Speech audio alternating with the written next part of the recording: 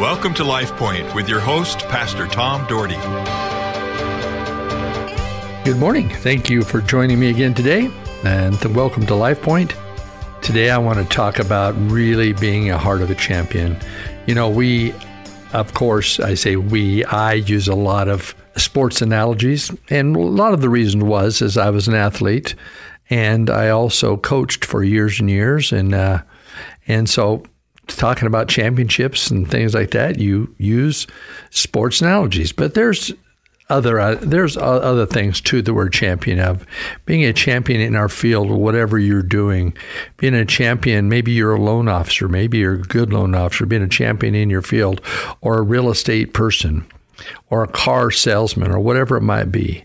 I had my hand in a number of years ago. I used to sell hot tubs at the fair for my friend that owned Cal Spa, and man, I was very fortunate, did very well, and made some extra money for the summer. It was a lot of fun. But you can be a champion in every form of life. But you know what? It takes something to do that. So we're going to talk about that today. Our Heavenly Father, thank you for this great day. Thanks for another day to live for you, another day to walk with you, another day to proclaim the name of Jesus. Lord, I give you thanks, and walk with us, I pray. In Jesus' name, amen.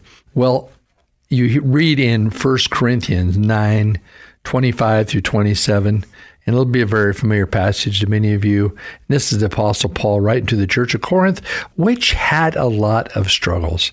Corinth was the church in the New Testament that had tons of struggles, but this is what he said to them. Everyone who competes in the game goes into strict training. They do it to get the crown that will not last, but we do it to get a crown that will last forever. Therefore, I do not run like a man running aimlessly. I do not fight like a man beating the air. No, I beat my body and make it my slave, so that after I have preached to others, I myself will not be disqualified for the prize. Well, that's an interesting passage of Scripture, isn't it? You know, you work with discipline. You know, you live life so that you can have a crown that lasts forever, and that is being with Jesus in heaven.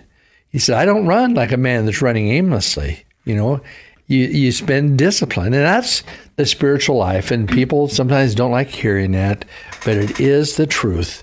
We need to have discipline in our spiritual lives. You know, it's, and when I think of my sports analogies over the years, especially in coaching, I learned a lot in coaching. I read books by John Wooden and Vince Lombardi and just other sports people, and read how they were successful and some of the ideas they had, and I used some of those ideas. One of the girls' teams that I coached, that was a great team, I really took from John Wooden's book and some of the things that he did, and kind of surrounded my girls with that kind of teaching. And man, we went on to have great team. And so you got to learn from people. Well, the Word of God gives us all sorts of things to learn by. We learn by the Scriptures that teach us how to live and choices to make. But there's an old saying that champions don't become champions in the ring. They are merely recognized there. And how good that is, because the training that takes place is absolutely grueling. My cousin was very much into boxing. Everything was about boxing. But when you start looking at people and you start hearing the training that boxers go through, I mean, it's immense training. It's not just running and with extra weight on. It's not and just going in the ring and just doing so many jump ropes. You just almost torture your body because you want to be in shape to be able to fight. And when in boxing, if you're going to get hit a ton in the gut, and if you don't have a tight gut, you're gonna knock the breath out of you, and this and that. You're not gonna last long in the ring. So they had to train, and that's the same thing as I coached basketball and football. Yes, I ran my kids. I said, we've got to run. You've got to be in shape to be able to deal. If you're in better shape than the other team, you're going to have an advantage. And so we did a lot of physical training. I understand coaches that do physical training because It is vital. I was fortunate in early high school. I went to Greenleaf, and I had a man named Gene Pumphrey was my coach.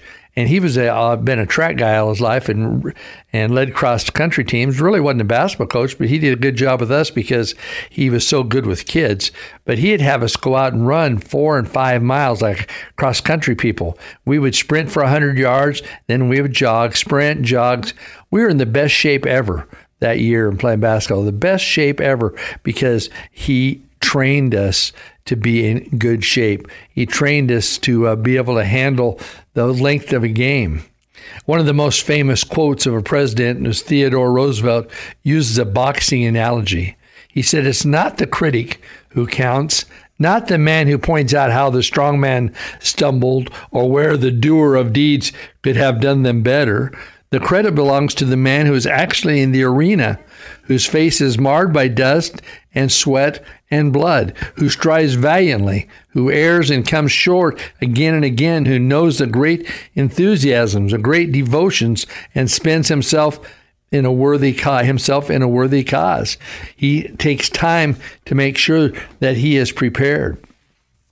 Well, I think if you're going to be a heart of a champion, we've got to be prepared. And the greatest preparation we can have in life is spending time with God, with God's Word, with the people of God, around godly friends. It's very, very vital. And I love it, people that are so saturated in the church, they go to everything. Growing up, my dad, of course, was a pastor, and we had services. We had Sunday morning, Sunday night, and Wednesday night services. That's just the way it was. We always knew that's where our priority was. We'd go Sunday morning, Sunday night, and Wednesday night. And some people say, "Man, 3 services in a week?" Yes, and we loved it. We enjoyed it. It was amazing. But over the years, the evening services faded, and the Wednesday services went to more. And nowadays, and even in our church, we go to the small group principle, and then we use other fellowship day things for fellowship and this kind of thing. But, to dedicate it to the cause, way back in the 1800s, the people were very dedicated to the cause of Jesus. Even the Pilgrims were often talked about with their services. Their church house was a place where people gathered to meet, gathered to learn, gathered to grow, gathered to help each other. But over the years, that has faded. And now, of course, even in services, they're saying attendance is down a great deal. Even since COVID, it's just gone south, that people are so used to not coming to church now that they've given into that lifestyle. Well, I'm telling you, folks, if I was you, I'd encourage you to be in the house of God somewhere to go and just worship and be a part of a great church.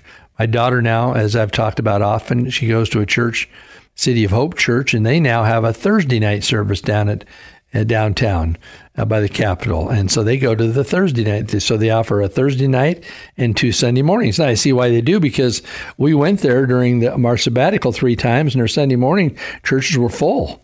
And so they're trying to make other opportunity for people to go. And so they're going and being a part of that. I appreciate their dedication to be involved in a church. Then they have small group on Wednesday nights. So they're Wednesday and Thursday nights, they're tied up. And if they want to do something Sunday or go to another church, they can. But, it takes commitment and it takes heart. And the truth of the matter is, we live in an age that the enemy tells us, you don't need that. You don't need the Bible. You don't need the church. You just need to make the best decisions you can make on your own. You'll be okay.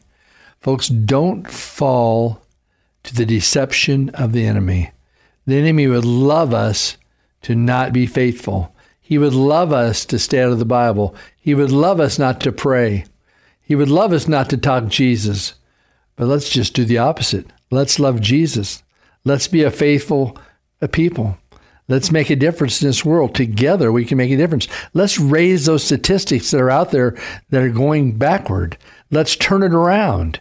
If you know something's going south, what do? You turn it around. It's kind of like going down a road. One time I was going to, I can't remember, out the Walla Walla area, somewhere out that way, and I was heading down, And Denise was sleeping, and I took a wrong turn, and come to find out I'd gone like 70 miles out of the way. So what did I do? Did I keep going at 70 miles? Well, I kind of wanted to because I didn't want to go back. But no, I had to turn it around. I had to turn around and get going the right direction again. And that's like when you go down a one-way, which I did about 3 months ago, started going down a one-way accidentally. And all of a sudden, I saw these cars coming in both lanes. I thought, how odd is that? To realize that I was wrong. And so what did I pulled over and made a U-turn and got going the right direction and avoided an accident. But when you're going the wrong direction, you're looking for an accident. When you're going the wrong way, when you're not living like a champion, when you're not living like you should, eventually, folks, it's going to catch up with you. Whether it's in your family, whether it's in your personal relationship, whatever it might be, it's going to catch up with you because discipline is so valuable to us. And I want us to really consider being a heart of a champion. Read again 1 Corinthians 9:25 through 27. Run aimlessly. I do not run aimlessly. I do fight like a man beating the air. No, I beat my body. I make it work. And that's what we have to do. We have to make things work. I don't want to be disqualified for the prize, Paul says.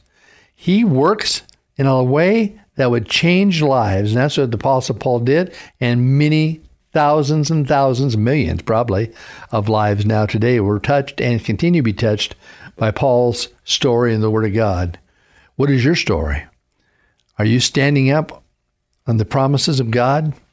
Are you living each day for Him? You can. Let's make a choice to do that today, shall we? Lord bless you. Have a great day.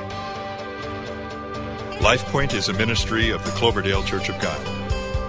If you would like a copy of today's broadcast or would like more information about the church, please call us at 208-362-1700 or write to Cloverdale Church of God, 3755 South Cloverdale Road, Boise, Idaho, 83709.